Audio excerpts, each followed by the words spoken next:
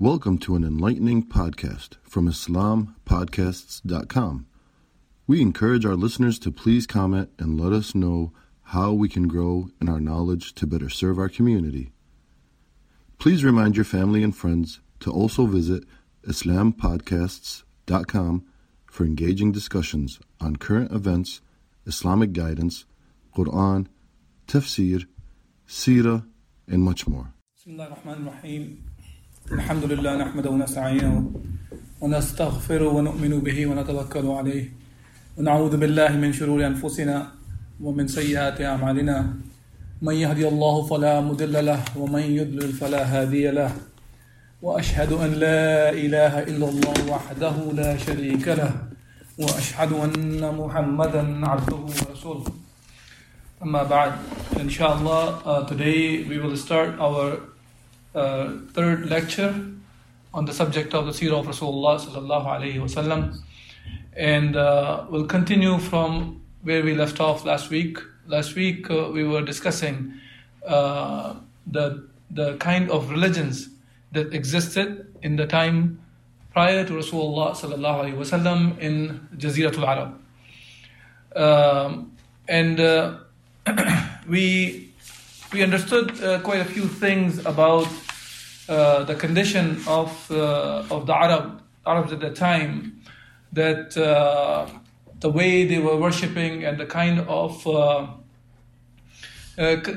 things, or the kind of relationships different tribes had, and geographical location of the Jaziratul Arab, where it's located, and different races among the Arabs that existed before Rasulullah sallallahu alaihi wasallam. So today we'll continue on the same subject, and we'll cover a few things about the social life that existed prior to Islam, and a little bit about the economic life and ethical life as well. When it comes to the social life, we find among the Arabs at that time that there's a discrepancy between the different classes. For example, in the noble classes, you find the women had a lot of rights. They had free will to do many things. Like even we see, even prior to Islam, Khadija radiallahu ta'ala anha, the wife of Rasulullah sallallahu alaihi wasallam, she was a very well-off businesswoman. And similarly, other women who were from the higher class, they had a lot of freedom to do, and they were cherishing the life. But at the same time, when we look at the other classes within the Arab society, whether it's the middle class or the women who were slaves, or the lower class, we find a lot of different kinds of issues that existed at that time. And one of the hadith of Aisha radiallahu ta'ala anha that is mentioned in Bukhari, and we will see that this hadith is actually reported by Aisha radiallahu anha, the wife of Rasulullah sallallahu alaihi wasallam. Even though it is reported in Bukhari, this is not the hadith of Rasulullah sallallahu alaihi wasallam. As we discussed in the very first lecture, when we say hadith does not necessarily mean that it is the saying of Rasulullah sallallahu alaihi wasallam always. And even in Sahih Bukhari, when we read the book that gives the hadith of Rasulullah sallallahu alaihi wasallam, the very same book also has a hadith from the Sahaba as well. Okay, what it means by that is, when we say hadith of Rasulullah, what it means by that is this hadith is hadith marfu', meaning it goes back to Rasulullah sallallahu alaihi wasallam, his sayings, his actions, and if an action was done in front of him, he approved of an action that is considered as part of the wahi. But if the hadith that goes back to a sahabi, the hadith is called mawquf, or it depends on the muhaddith or the different scholars of the hadith. Some of them refer to that also as athar as well. But categorically, if you look at it, this is called mawquf. And even besides the Sahaba sayings, there's few of them even tabi'een saying as well. And those are hadith are called, and tabi'een, when we say tabi'i, A tabi'i is a person who saw or who accompanied the Sahaba, who did not see the Rasulullah sallallahu alaihi wasallam, who saw the generation of Sahaba or lived with them. Now that generation, the second generation after the Sahaba, the tabi'i, so some of the ahadith are mentioned in Bukhari even, which are the sayings of the tabi'in. And those ahadith are called maqtu'. So there are three categories: marfu', mawquf, and maqtu'. So here the hadith I'm talking about, this hadith is by Aisha radiallahu anha, the wife of Rasulullah sallallahu alaihi wasallam, and she is mentioning something, not saying that this is from Rasulullah sallallahu alaihi wasallam. As the hadith goes like this, and this hadith is from An Ibn Shihab, قال أخبرني Urwa bin Zubayr. So Ibn Shihab is saying that he heard from Urwa bin Zubayr أن عائشة, from Aisha radiallahu anha, زوج النبي صلى الله عليه وسلم أخبرته, and she is the one who told him. Okay, so أن النكاح في الجاهلية. So she is saying about that the nikah or the marriage in Jahiliyyah كان على أربعة أنحاء, that there were four types of marriages at that time. فنكاح منها نكاح الناس اليوم, and the first the marriage that is mentioned in the hadith is the marriage that we do today. Okay, meaning in Islam, يخطب الرجل إلى رجل وليته أو ابنته فيصدقها ثم ينكحها. So here a man will approach another man who's either his wali, meaning the guardian of the girl, or the father of the girl, and ask for her hand for the marriage. So that's the marriage that was acceptable. That is today even, this is the way the marriage is acceptable. Now, the other kind of a marriage that existed, which is the hadith goes on and says the second marriage, which is also called nikah istibda'. Now, this is the marriage in which a man is married to a woman, and when she is done with her menstruation period and he has not approached her yet, he used to send his wife to somebody else to sleep with, and he will stay away from his own wife until she would get pregnant with the other guy. Once she is pregnant, now it's up to him whether he sleeps or may not sleep with her. But the child will born from the other guy, not the husband. Okay? And that nikah is called nikah istibda'. Now, what was the logic behind them? For them, this was more of a lower class person sending his wife to a man of higher status or an elite.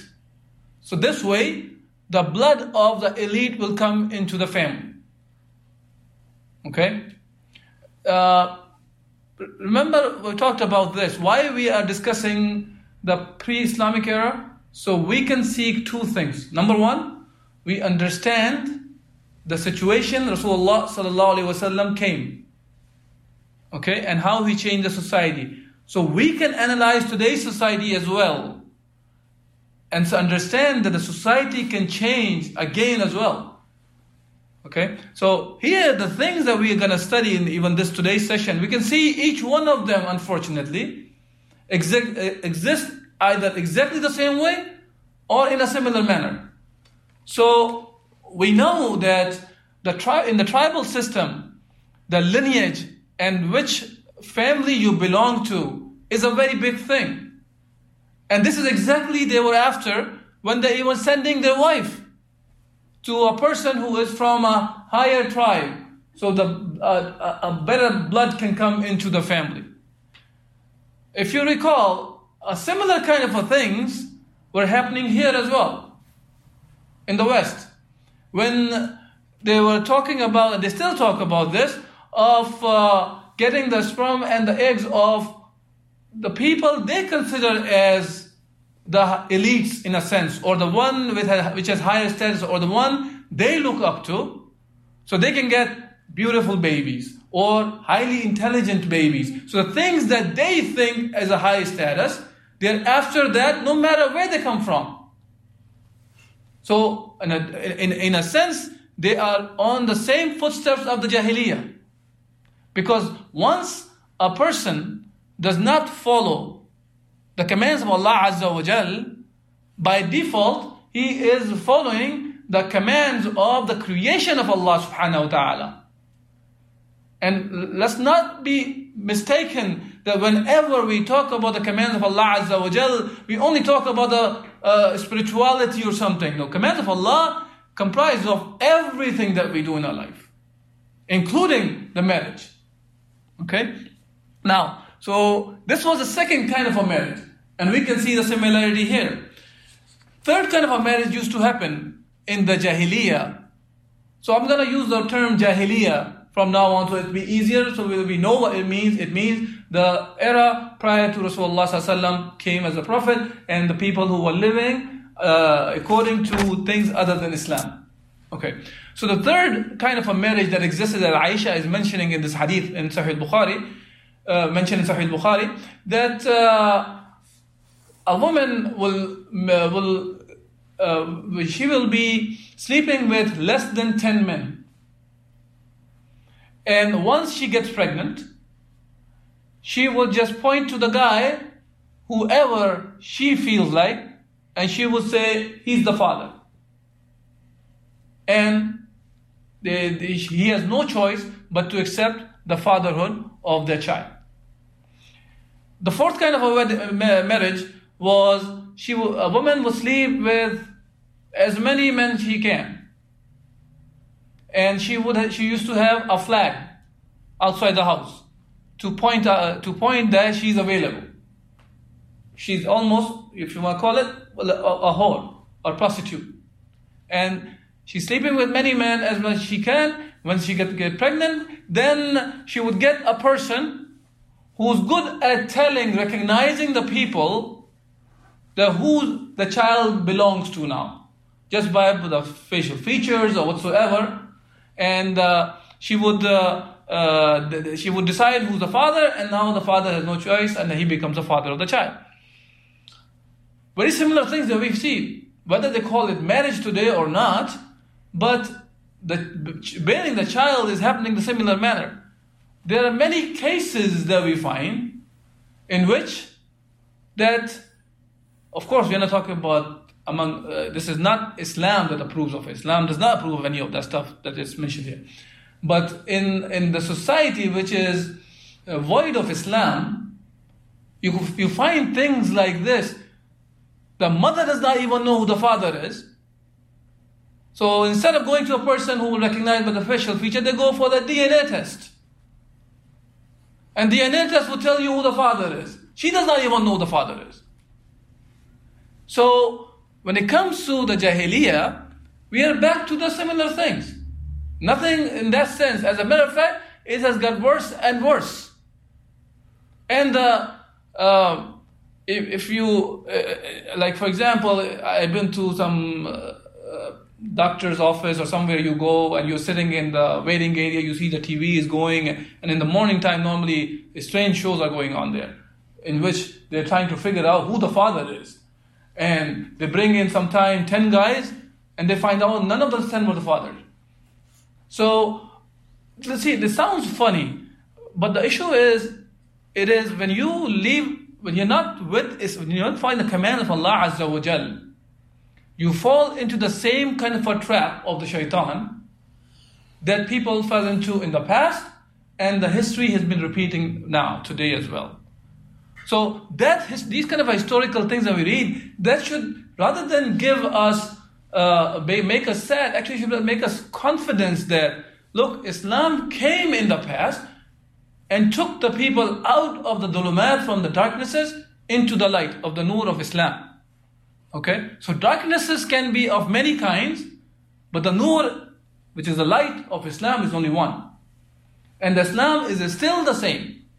And when we talk about these things, we should also remember that we understand that Rasulullah ﷺ was among the Sahaba. That was a great, great blessing to have Prophet among you.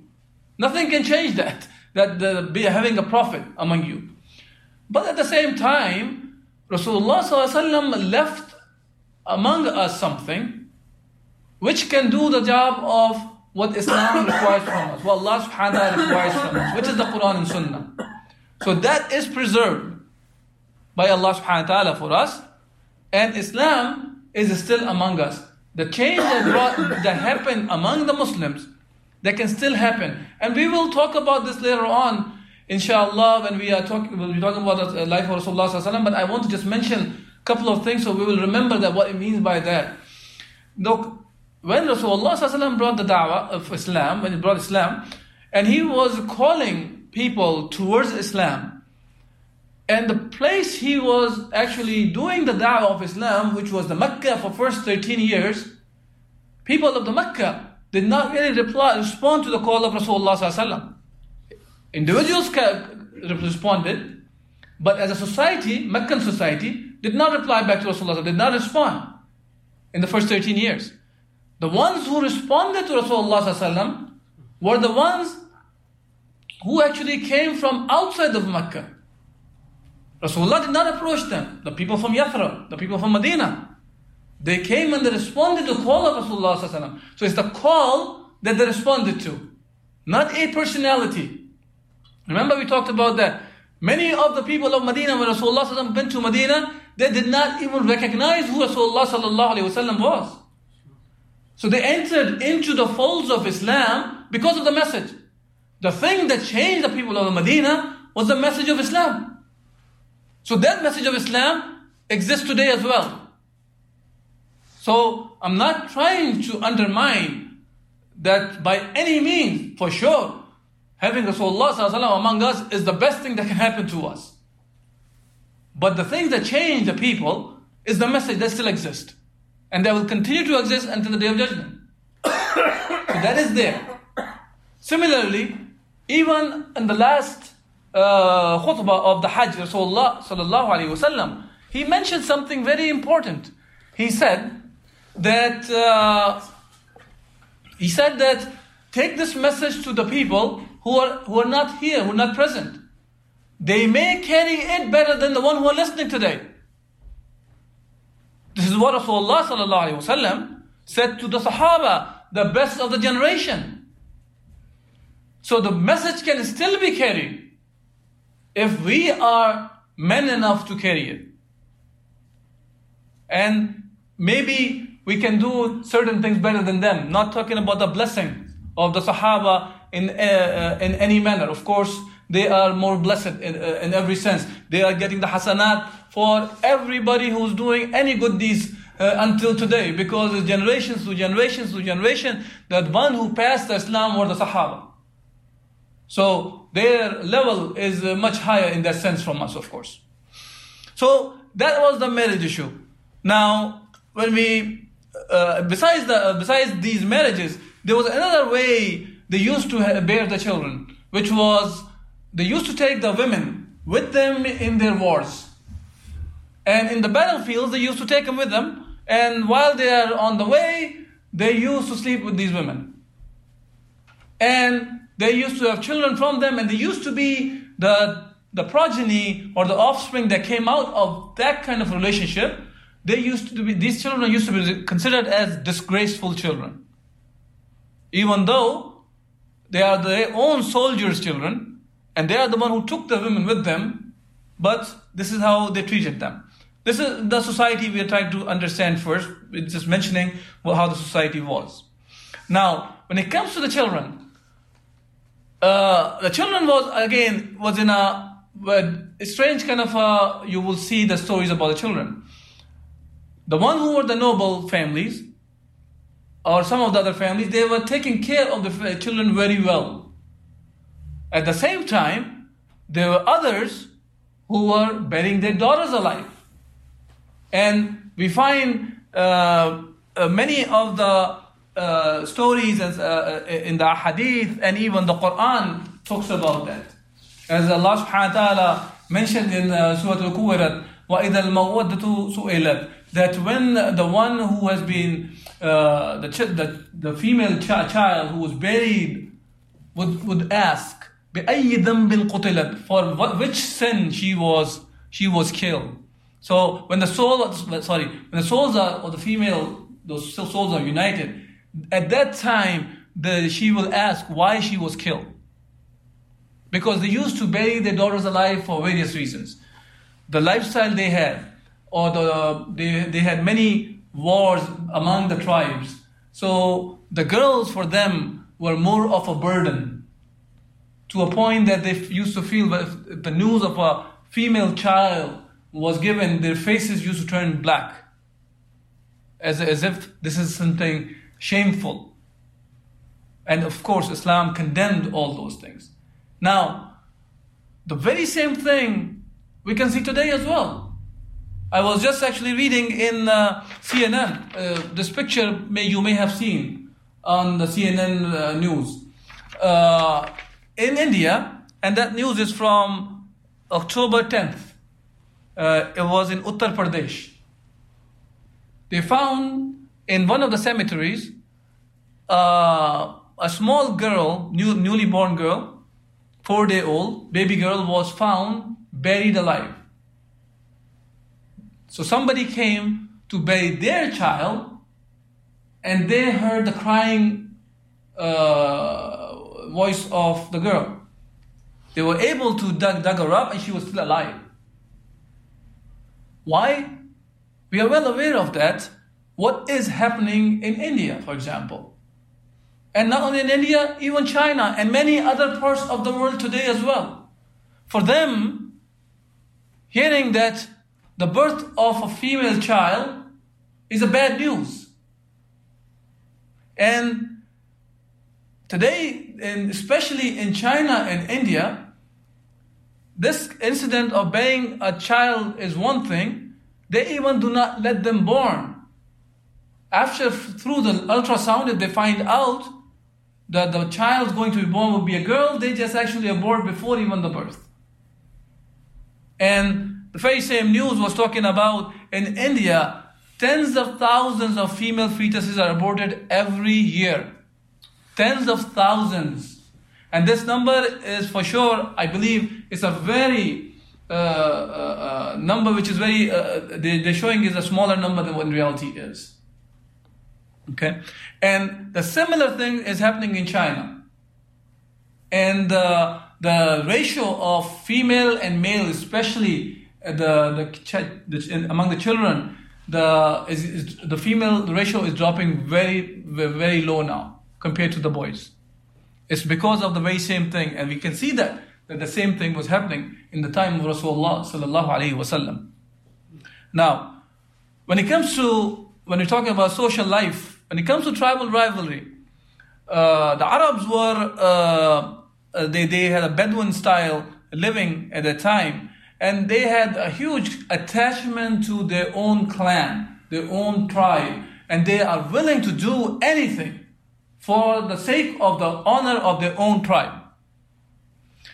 And when we were driving, I was just telling them, one of the mottos they had was this: "Unsur akhaka dhaliman aw madluma."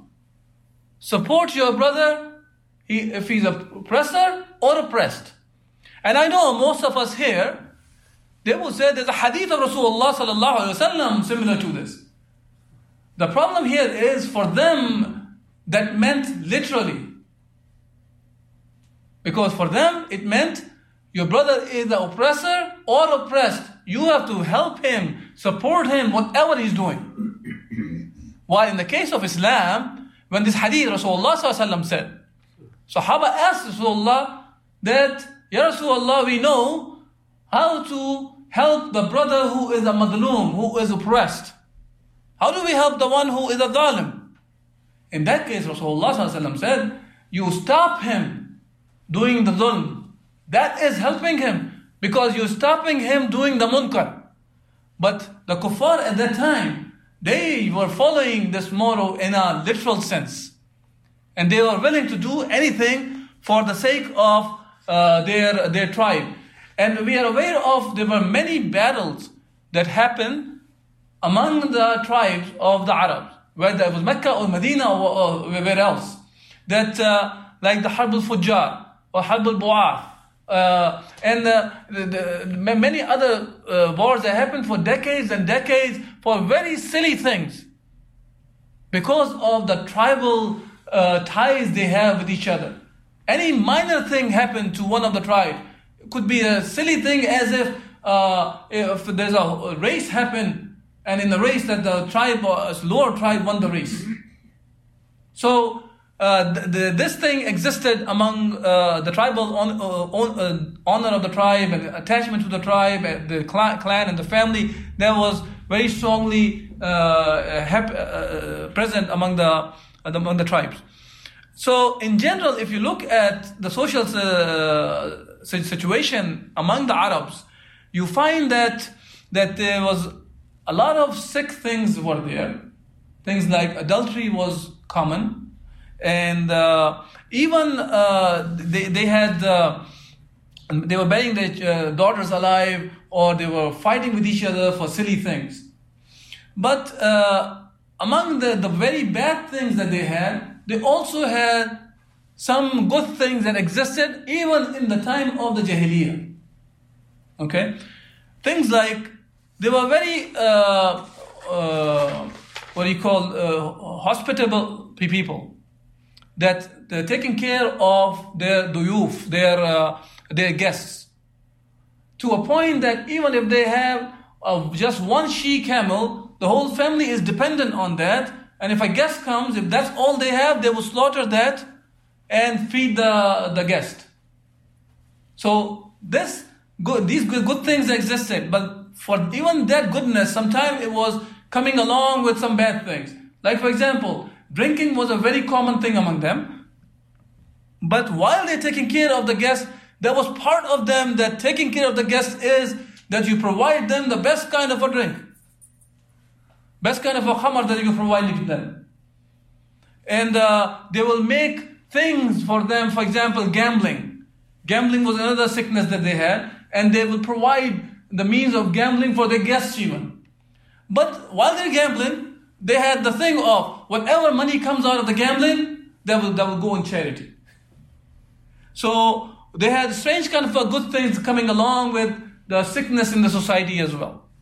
This is why Allah Azza wa Jal says that about the يَسْأَلُونَكَ عَنِ الْخَمْرِ وَالْمَيْسَرِ. They ask you about the khamr and maisar, meaning the gambling and the drinking. قُلْ فِيهِمَا إِثْمٌ كَبِيرٌ. That they tell them that there's a big sin in it. وَمَنَافِعُ لِلنَّاسِ وَإِثْمُهُمَا أَكْبَرُ مِنْ نَفِعِهِمَا. This is what he's talking about.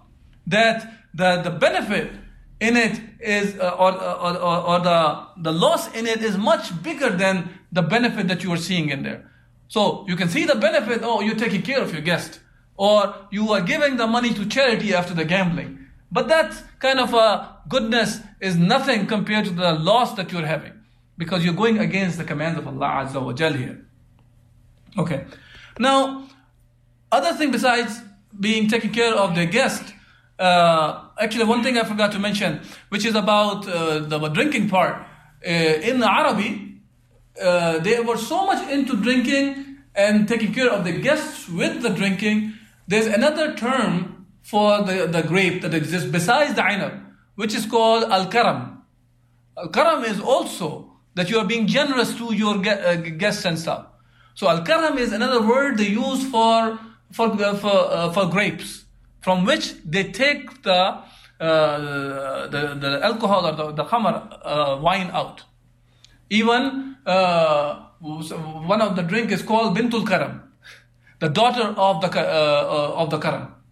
So this is how much they were involved into drinking habits. Going back to the other aspects of it, they were famous for keeping their covenants. They were so much into that whatever covenant or a promise that they had made, even if they had to lose their lives, they would do so. Because if they had promised somebody that they would, for example, protect some people, or they take care of somebody, or they have given security to some people, they will go to the extent that the whole tribe will support that. Even if one person has given that security to somebody outside the tribe, the whole tribe will support him for that. And they will even not be They will not even care about, even if they have to drop their blood also for that. Similarly, they had the sense of honor and reputation in injustice. So of injustice. So in any case, if they see an injustice or something at that time, any kind of a thing that has happened to their honor, they make sure that have been taken care of, and they will protect the honor. They will make sure the justice is prevailed. So this is, even in the Jahiliyyah, they had some good things, and these are the very same good things that we're talking about, and a few more that were actually, they became useful later on when they entered into fold of Islam as well. They were the people who were with firm will and determination. If there's a clear objective for them and they know what needs to be done, they will be very firm on that. They were forbearance and they had mildness, and they were pure and simple. They were living pure and simple Bedouin life. So remember, we talked about that the location of Jaziratul Arab was that it was in a place, it was a barren land, it was desert, and many people from the outside the Jaziratul Arab, they were not really after this piece of land, so they was left alone in a sense. At the same time, it was an important land also because on the north side, north and the east, you see the Persian Empire and the Roman Empire was there. And in the south, the Arabian Sea was there, which was a waterway for many different places. So it was protected from the urbanization at that time. At the same time, it has a Bedouin simple life. And at the same time, they were also in a geographically very important location. So when they were living in that kind of a simple life, they had the issue of nature of truthfulness and honesty, and they were detached from all sort of intrigue and treachery kind of attributes. So that's what I'm going to cover about the ethical part, about the economics. The life of pre-Islamic era was these Bedouins. In reality, because of the tribal system, and as we talked about the way the clans or the tribes and the families were fighting with each other, they were in a state of war many, many times. And they did not really have much in economy side.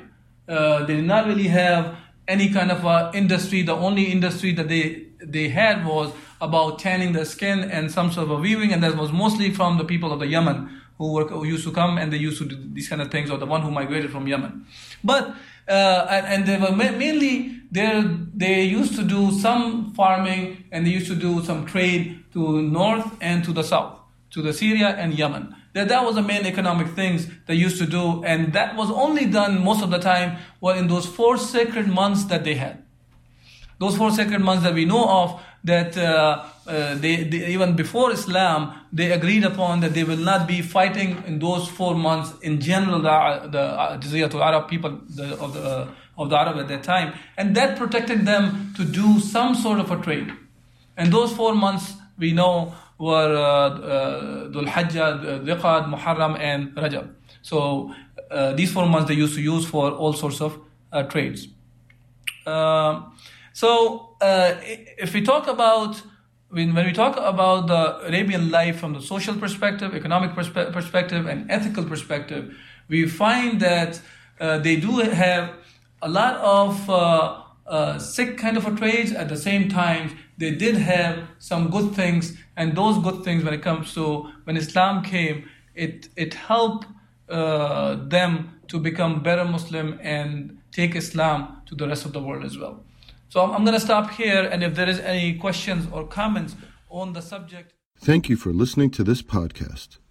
Podcasts on current events, Islamic guidance, Quran tafsir, and seerah are available at islampodcasts.com, as well as on iTunes.